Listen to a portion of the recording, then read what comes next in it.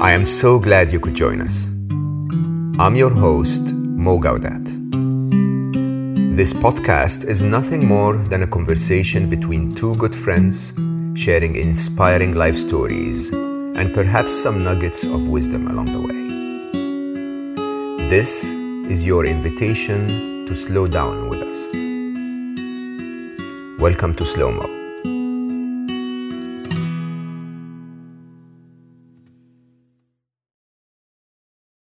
Today's guest is Vincent Genna, and you may have heard of Vincent because he's a world-renowned spiritual teacher and a psychic therapist.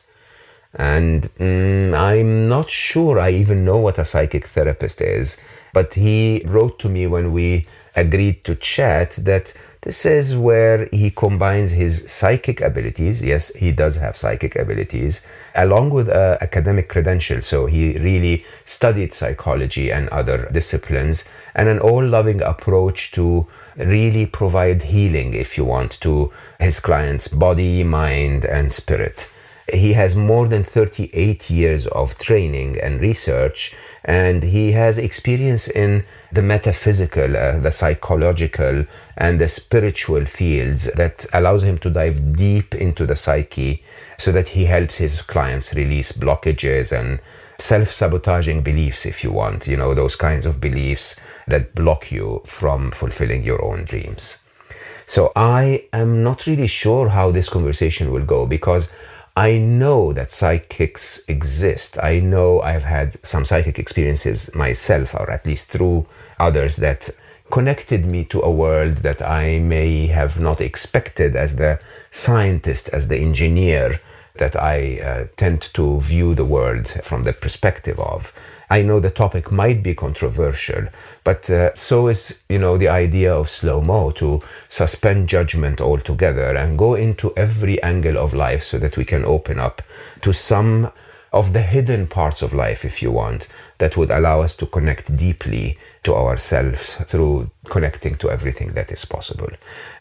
Regardless of any doubts, I believe that Vincent is actually doing incredibly, inarguably good work and helping so many people find their best self.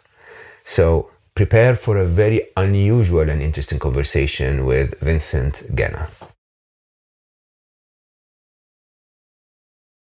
Until I lost my wonderful child, Ali, I didn't at all believe in what you do.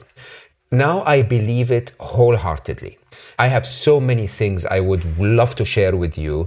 But first, I think it's important to introduce you to our listeners because people need to understand the magnitude of what we're talking about today. So at a very young age, you realize that you can see a little more than the rest of us.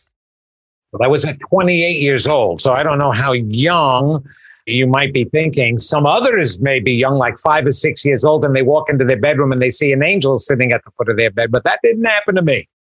That's even more interesting. So you lived a normal life, like all of us, believing that those things are hidden.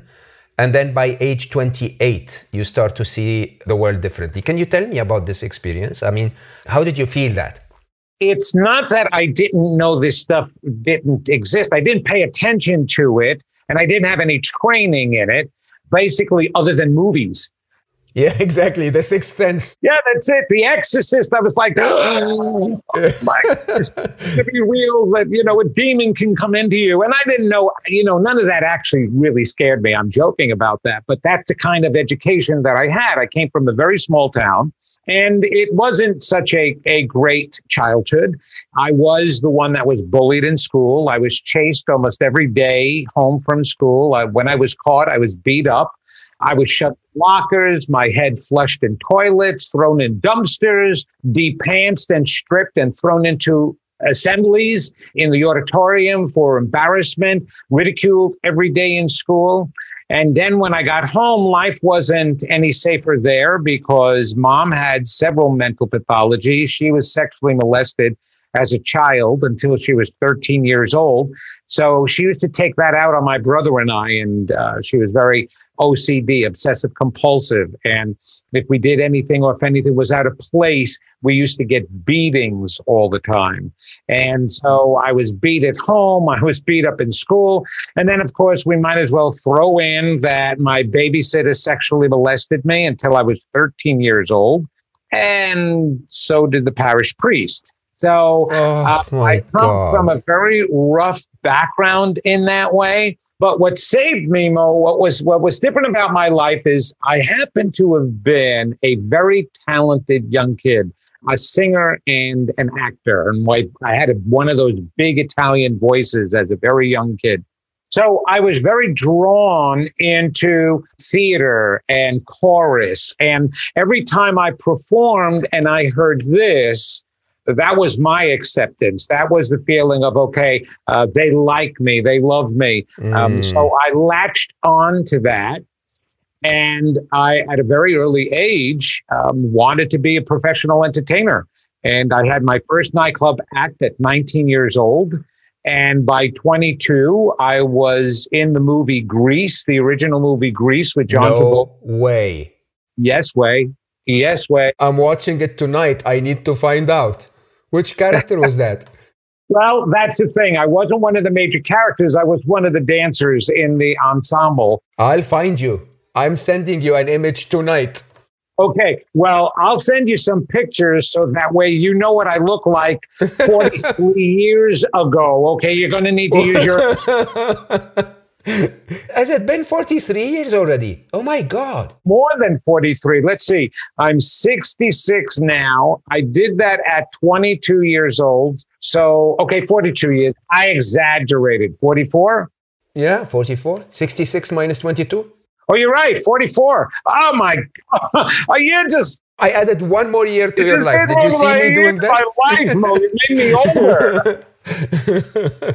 Can you believe it's been 44 years ago? I mean... No, I can't believe I'm 66. No less that I did Grease 44 years ago. That's crazy, right? And it's played all the time. It is literally played 4 times minimum every single month all over the world.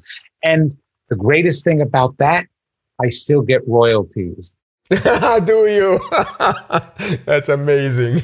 It's always wonderful getting that check, and I never found out whether I can air that over to one of my children once I'm out of here. You should find a way. Yeah, it becomes part of the estate, and I keep getting the checks. But yes, that thing, and it helped me. So what happened with that is it became an overnight sensation, right? We know that. And that was in 1978, okay? Well, in 1983, it was my 10-year high school reunion. And the fame of Grease and the fact that I was in it got around my hometown lickety-split all over. I grew up on Long Island in a small town, actually got all over New York and Long Island. You know, small town guy gets into big famous movie.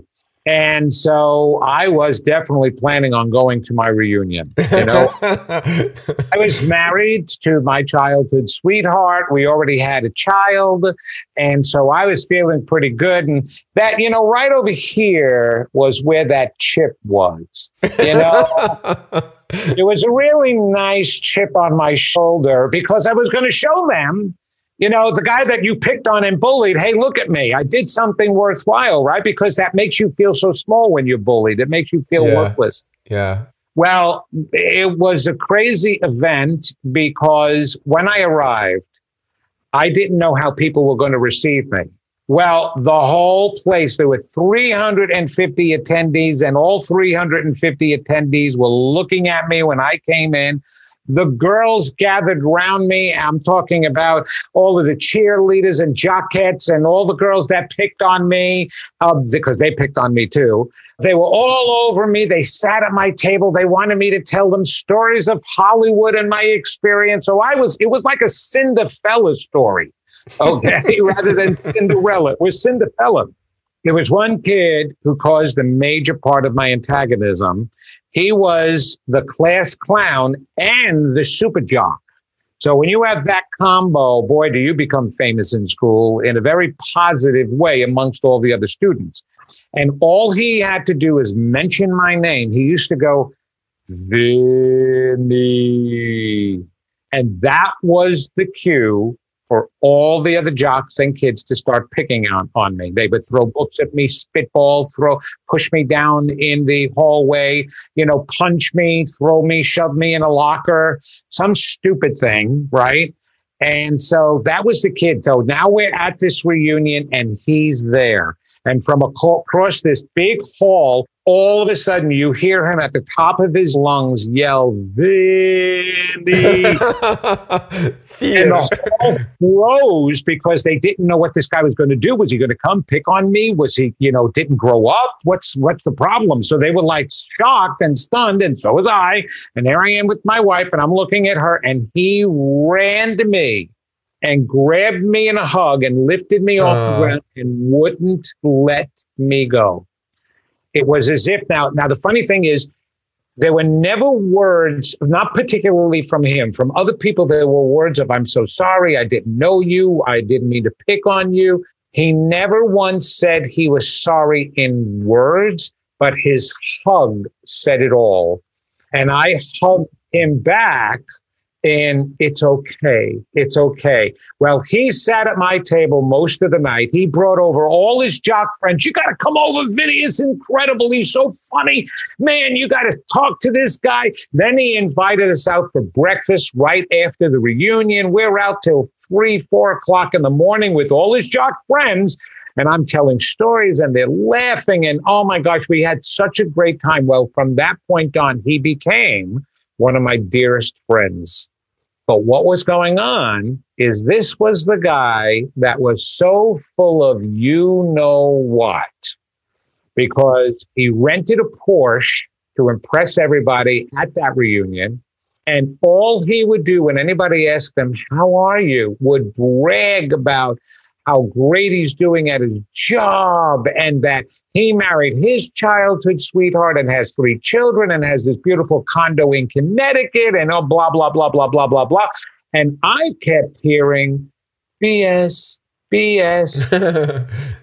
But my heart was breaking for him because I was like, this guy has to be hurting so bad in order for him to be BSing like this. What's going on? And after spending a weekend with him, my wife and I, he invited us out to Connecticut. We spent the weekend with him. At that time, we had moved back from California to Long Island. And we're living on Long Island. And on the way home, Mo, I was in tears. I was crying because my heart hurt so much for him. And my wife is like, what is wrong? I said, my God. And I can say his name, Dennis. He has always given me permission to share the story. Something's wrong with Dennis. I know it. I know. It's his life is falling apart. I just know. And she's like, what are you talking about? He has this great condo. Yeah, but his wife wasn't there. The kids weren't there. Where were they? He said that they were out visiting her mother. I'm like, I don't know. Something is wrong. That guy who, and this may have happened to you or not, there's always one guy in high school that when he reaches a certain age, he starts bragging about all the women and the girls in the school that he's with. Yeah. Right? And you're just sitting there going, they know he's all talk. Yes, tell me more. Some of them are still my friends today. They still text the same things today. So that was the thing with him. And so on the way home, while I was crying, I cried out for the first time in my life to God. I never asked God to help me and keep the bullies from picking on me. I didn't do that. But for some reason, this day, I cried out to God, not to help Dennis, but to give me the ability to help Dennis. I didn't know how. I was an actor. That's all I cared about, right? I was saying, please, you've got to give me the tools to help him and other people like him. I know what it was like to have your esteem shattered and taken away from you and not believing in yourself and loathing yourself and hating yourself. I knew what that felt like. And so I cried out for these tools. And you know the adage, Mo, watch what you ask for. Yeah. I hadn't learned that then. And within a week's time, Steven Spielberg and Cecil B. DeMille combined together could never create an epic movie the way my life went from that point on. How old were you That's then? how it happened to me. I was 28 years old. And all of a sudden, I'm being introduced to psychics. There are spirits in my house. All this information is pouring into my head. One night, I had to start speaking, and I'm speaking in another voice. I'm trancing. I'm feeling psychic things for people. What's going to happen tomorrow? What they just were going to say. I'm reading their minds. I'm knowing what they did yesterday without having been told that. And all of this is going on within weeks. And thank God my wife had been with me since I was 17 years old, because she knew that I didn't know about any of this stuff. I wasn't interested in psychics even while I was living in California, because that's where all the loony psychics were, right? They were in California. You know, it was like, yeah, sure, leave me out of that one. And now I'm getting this ability. And that's how it began. And it scared the you-know-what out of me. But my wife believed in me. And though she was scared too, she was pretty scared. We shared it with some family members and they thought I was going crazy. Or they thought that I was, because I was an actor. They said, oh, he's just a drama queen. He's just a drama. I'm like, why would I make this up all of a sudden? That's how it came on to me. That's how I got my abilities. And I fought them for a very long time while that was happening to me, Mo. Tell me about that, because I heard, and I'm not sure if that's true. Of course, you know what remote viewing is. I heard there was a study in the US Army where they trained 30 people to do remote viewing. None of them had any qualifications whatsoever. And all 30 of them could perform a degree of remote viewing. Remote viewing is to be able to, for our listeners, is to be able to sense something that you cannot see with your own eyes, like you see in the movies. They give you a handkerchief of someone and you'll say, oh, she's been kidnapped and she went to that place or something like that, right? So it seems that humans have an ability to see more than what we see, but most of us block it. Most of us say, that's impossible. That doesn't even make any sense. I'm not even going to listen to this. And you've been thrown into this. So you had no choice but to accept it somehow. Tell me about that experience. How did you resist it? How did you finally come to accept it? Well, the exact same reason why, even though the government has been working with psychics, I'm going to say it to everybody, they're psychics. Remote viewers are psychics. Absolutely. They're tapping into their psychic ability. But do you know why they call it remote viewing? And they don't attach the word psychic to it? For the exact same reason why I was resistant to it. Because the psychic phenomena is not scientific. It is about the soul. It is about a greater connection. And Carl Jung knew this, Sigmund Freud's student, because he realized in his studies that every human being all over the world must be connected to a collective unconscious mind. He even referred to it as it must be the mind of God, where all information resides. Because you can ask a person in America, what does the word mother mean to you? And they will give you an almost word for word, an exact definition that a person all the way across in Japan would give to you. So he knew that had to be for a special reason. But now you got science and now you've got the government, and they don't want anything to do with the woo-woo stuff, right? This isn't woo-woo stuff. This is scientific remote viewing. We can teach people. But you know why you can teach people that? Because we're all intuitive. Now, I knew about intuition, but for the exact same reason that scientists and doctors and the government and all of those people, left-brain people and thinkers, did not want anything to do with the psychic ability is the same reason I didn't, because it did have a stigma attached to it. Because why? Because you saw some of those crazy people with the turbans, with crystal balls. That's what you associated with, nuts and loonies, right? And then everybody all over the place. And it started coming out in the modern age and the New Age movement. And the New Age movement blew so many things out of proportion, it didn't make it natural. It didn't normalize it. It actually made it something that was weird and unusual. But you know what? Without intuition, we would have never survived as a species for 11,000 years. We need to be tapped into information. Even John Locke, who was a philosopher at the time of Thomas Jefferson, Okay. Thomas Jefferson read a lot of John Locke's philosophies, and they knew that there was something we were connected to, because that's how we even wrote the Declaration of Independence, talking about our inalienable or unalienable, whatever English you want to use, right. He was referring to the knowledge that we are connected to, knowing the difference between right and wrong, knowing that we were all created equal. So they were saying the exact same thing, that intuitive understanding. Well, it's more than just intuition. It's more than just knowing how to raise a child. It's more than knowing that you need to eat when you're feeling hungry. It's about knowing everything and anything that you want, and you can train someone for that.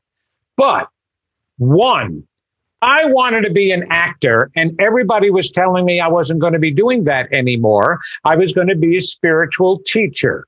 No. First, I'm from New York, I'm Italian, and I'm arrogant and obstinate, Mo. Okay? That's what I I love you, man. For that, I used to have arguments with her because I was the only child that would correct her. Okay? I would correct my parents when they were wrong. And I was that obstinate. So nobody is going to tell me that I wasn't going to be what I wanted to be. I want an Academy Award. I want a Tony. I want an Emmy.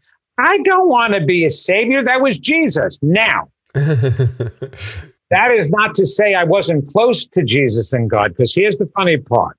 At 13 years old, usually in New York, and if you're Italian, and if you're a boy, you're required to be an altar boy, because your family is Roman Catholic. And it's the greatest pride that a family and the parents can brag about. My son is an altar boy. Yes, he's close to God. Yes, isn't he? That's my son up there in that robe. Yes, right? No, we're in the back eating the host and drinking the wine. And the parents have no idea about that, right? But I was intrigued with the church, but not with religion. I was arguing with the priests at 13 years old that they were teaching about God and Jesus wrong. Now, I had no idea why I was saying that. And they would ask me, well, what is Jesus and God? Then I said, I don't know, but you're teaching it wrong. I do know that. Now we jump ahead 15 years later, and I'm getting the true understanding. And here's the craziest thing. The way this began for me is a psychic that I had a psychic party one night as a suggestion from a friend of mine because it was going to be so much fun. I had her, okay, come to the house. You have about 10 friends come over. You go into a room with her and she gives you a reading. And then the friends come out and they share it and they're all giggly. And oh my God, she's so good. She knew all of these things, right? And when I went in, she couldn't even touch me or hold my hand because she said, the soul of Jesus is around you. You're going to become a spiritual teacher. And I'm like, lady, the only reason why I had you here is to tell me when I'm going to receive my Academy Award and my Tony and my Emmy. Not that I was going to be a spiritual teacher. She said, no, Jesus is around you. This is your mission. You're awakening now. And that's how it began. And then my curiosity, I went to another psychic who turns around and says, the soul of Jesus is around you. Then I went to another psychic and I went to another psychic. I kept searching them down now. I thought that there was a conspiracy amongst all the psychics, that they had a union, right? And they would call each other up. Oh, by the way, if you do a reading for Vincent, Genna, just tell them the soul of Jesus is around them. Right? I'm like, this is crazy. And then they would all laugh. Huh? It's like, yeah, it's like if you get the Italian boy. Oh, I was going crazy. I wasn't even close to laughing myself because they were all saying the same thing. My wife was wondering, and my wife was Jewish, and I was Roman Catholic. And back in the 70s, Jews and Roman Catholics did not marry. But we did because we knew we were supposed to. And all we talked about were our similarities and not our differences. And one of the greatest similarities is if you're going to believe in Jesus at all, guess what? He was Jewish. Hello.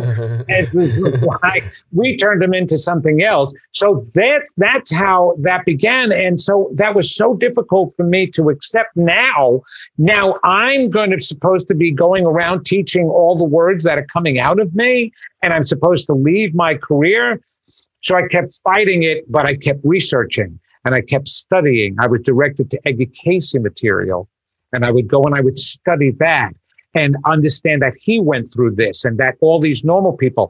One day I'm watching Oprah Winfrey's show because I'm home taking care of the baby. My wife worked in Manhattan, and she has Shirley MacLaine on, a star, the actress. Mm-hmm. And Shirley MacLaine had just written the book Out on a Limb, and she came out of the spiritual closet to talk about her spiritual and metaphysical and paranormal experiences. And she's sharing similar things that I went through. And I'm like, this is a star saying that. Oh my God, this is normal. Something else is going on here. So I kept talking and asking God, you got to let me know what's going on here, what's going on. And I kept being introduced to people. I had a doctor's appointment one day, and all of a sudden the woman, my wife was with me, and a woman next to us starts a conversation, and we start talking about coincidences. And she turns around, she says, there's no such thing as coincidences. And she starts a spiritual conversation with me out of the clear blue. I've never had that before, and starts talking about paranormal stuff and spiritual. And I'm like, with my wife, what is going on here? What started that conversation? And she was the one that directed me to the Edgar Cayce material. But all through the readings that I received, I was told I will constantly be guided to the right help. And I will constantly be meeting the people to help get me in the direction that I'm going.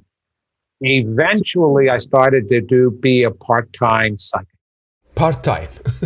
I want to continue the journey, but I want you to describe to me, what is the world that you see? Like, am I allowed to curse on this show?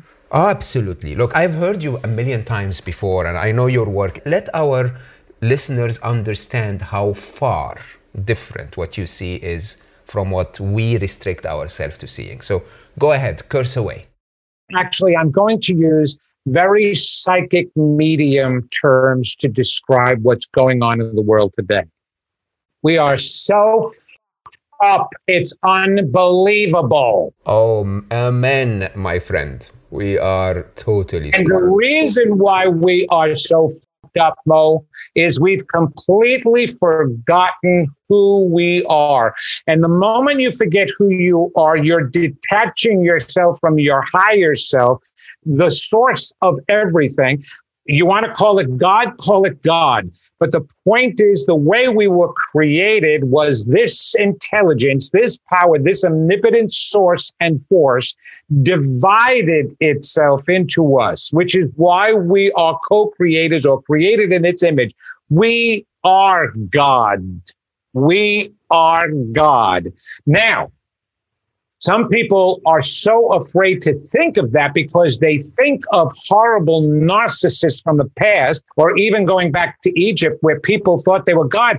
But pharaohs and people back then, since we weren't so far removed from our creation year, they had an understanding that we were God. But then the low people that didn't have money, but they were like, well, we can't be gods because look at where we are. But look at that man over there and his family and how rich they are. They must be God. And that's how the concept of a pharaoh was created. And meanwhile, they made kings because there was an understanding deep down inside of us that there is a higher part of us. But then we misunderstood and misinterpreted it and thought that, well, it must be one person instead of everybody is God. So again, forgetting who you are connected to that higher source, but you're constantly being fed some kind of information. What gets diluted and convoluted is your experiences that cause the filtration system to mess up the message that's coming from your soul. The understanding that we're all special, we're all divine. And that comes from your stories and how you were raised in the situation. And we were messed up for such a long time, all the way back then. People have to understand that the lives that they are seeing and the history that is being written about is only one existence of lifetime on this planet. There were other existences. There was Lemuria. For lack of a better word, that's what people have been told, and that's what they've written about. When we first incarnated or came down to this planet without actually incarnating here, and we were androgynous beings. Then the next lifetime was Atlantis. Okay, you've heard of Atlantis. Well, the lifetime from Adam and Eve was completely different from then. And the history and the stories in the Bible are to help us try to understand who we are and what went wrong. Help me understand here, because I've been actually talking about this to a friend recently. So are you saying these are different, let's call them physical incarnations? So Atlantis was not on this dimension, not on this planet. It was us in another dimension? Our souls in another dimension? It was us here at a totally different time period, not in a different dimension. It was this dimension. Everything took place on this planet, for us anyway. Remember, there are other universes. At the time we were created, there was nothing physical. There was no universes. It was just spirits and energy. And that's actually in our Bible. It's one sentence that actually says we existed before the planets. But they removed all the other sentences because they didn't want you to know that. You know that this is by definition what quantum physics says. I know, exactly. So the exactly. core of physics says we existed before the planets. Of course we existed before the planets, and then co-creator with spirit, because now we're part of it, we created all the universes. Now, why did we create the universes? Okay, think of the image of the sun for a moment, and that as the one God, the one source that there was at the time. And now it wants to create us, so it divides itself into, let's say, 100 little suns. But it's still all together. Now, as long as those 100 suns stay together like that, all you see is one big light, right? They don't get to see their own little light. But the intelligence knew it was important for us to experience our own light. So in order to do that, we had to go somewhere.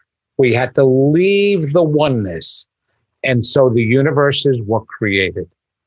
And each group said, I'm going to go over here to this universe. And another group said, well, I'm going to go over here. We'll go over here to this universe. This is cool over here. Well, we'll go down here. And then another group even said, well, you know what? You guys go. We're going to stay behind and hang behind and watch over all of you. And if you need any help, we'll be here. Call upon us. Guess what their names are? Angels. The angels and the archangels decided to hang behind. And in different cultures, your culture, they may be referred to as a different name. Eastern world culture refers to them in a different name. Western world culture refers to them as angels. But in any case, they were our brothers and sisters who decided to hang behind.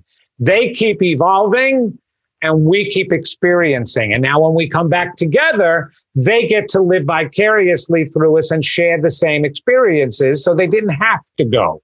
So we go. Now we choose Earth. And we come down to Earth to experience our own lights. So yes, we came down first without physical form, and that's in Lemuria. And we lived through Lemuria for a while, and we are enjoying the things on the planet. Just like when you go to Disneyland or Disney World, you enjoy all the sights and the activities and adventures and the shows, right? And you have a great time and you keep going back and forth, but you come down and everything is peaceful, everything is wonderful. Then all of a sudden, we start wanting more. We start knowing, something is telling me that there is more to life than this. There is more. So the intuition and the knowledge that we were sharing from the divine was letting us know that there was more. And we got so caught up in the planet itself, we incarnated here and we weren't supposed to. We weren't supposed to move here. We weren't supposed to become physical and become part of the planet. Who moves to Disney World just because they love it? You don't move. You go, you visit, you go home. But we got so caught up in the creatures and the planet and the beauty that the energy of the earth and our childish growth and maturity drew us closer, closer, closer. We were looking at a Toys R Us store without any adult supervision, and we got sucked into the planet. And now if we were going to be sucked into the planet, we had to find a way to be here. And that's when we created the body. Now, here's where we wind up going astray. The story of Atlantis was removed from the Bible, again, because they just wanted you to believe, the religious leaders wanted you to believe that it started with Adam and Eve and that's how God created them. But if you read the original Bible, it says that Adam was the first son of man. It doesn't say Adam was the first son of God. It says Adam was the first son of man. And so we come down here and we started screwing things up because we wanted to know what we knew before we were capable of handling it. So all the information, that's the idea of Eve eating the apple of the tree of knowledge. Eve represents the intuition. Adam represents the left brain thinking and the reasoning. So our intuition was letting us know there is more that we know that we don't know we know. And she opened, shall we say, Pandora's box way before we could handle it. So now, besides experiencing happiness and joy and peace and harmony, we also started experiencing the concept of grief and loss and anger and hate and sorrow. And we couldn't handle those feelings. And that's what caused us to forget that we were divine beings. Now we started thinking, well, maybe we're bad. Well, maybe we're evil. Maybe we're no good. And God was like, I told you I didn't want you to go there before you were able to understand. Oh my gosh, now I'm going to lose you. And that's how we lost the Garden of Eden, which is the story. And that's why we are where we are today, because we have still forgotten. And even though we keep trying, Mo, and there's shows like yours, and there's all these wonderful books and a plethora of self-help spiritual books and wisdom and enlightenment, but it's not working. And I actually just wrote a book that's being published. It's going to be coming out at the beginning of March called God, It's Not Working. And it's all about that. It's all about how we keep trying and it's not working because we don't know who we are. I love the title. I totally love the title. And it is not working. Oh, I'm so glad. It is not working. So it's not working because in a very interesting way, I use video game analogies, if you allow me, Vincent. So when you're holding the controller and that avatar on the screen is so engaged, it's so engaged in the game, right? It's jumping over obstacles, it's, shooting enemies, it's avoiding bullets, but it's not you. It's not you. You're out there holding the controller. And if you for 1 minute forget the game and actually realize that the whole game is not even there, it's one experience of a million experiences you can have as this person sitting on the sofa, right? And we're unable to break out of it. And I don't say that, I try to teach what I know, but I don't know much, right? And somehow every one of us, including myself, who completely recognize this analogy, I still get engaged in my business and fight for that deal because I'm still occupied in the game, right? Oh, absolutely. Just like kids, we are completely controlled. We would love to think we're adults in the world.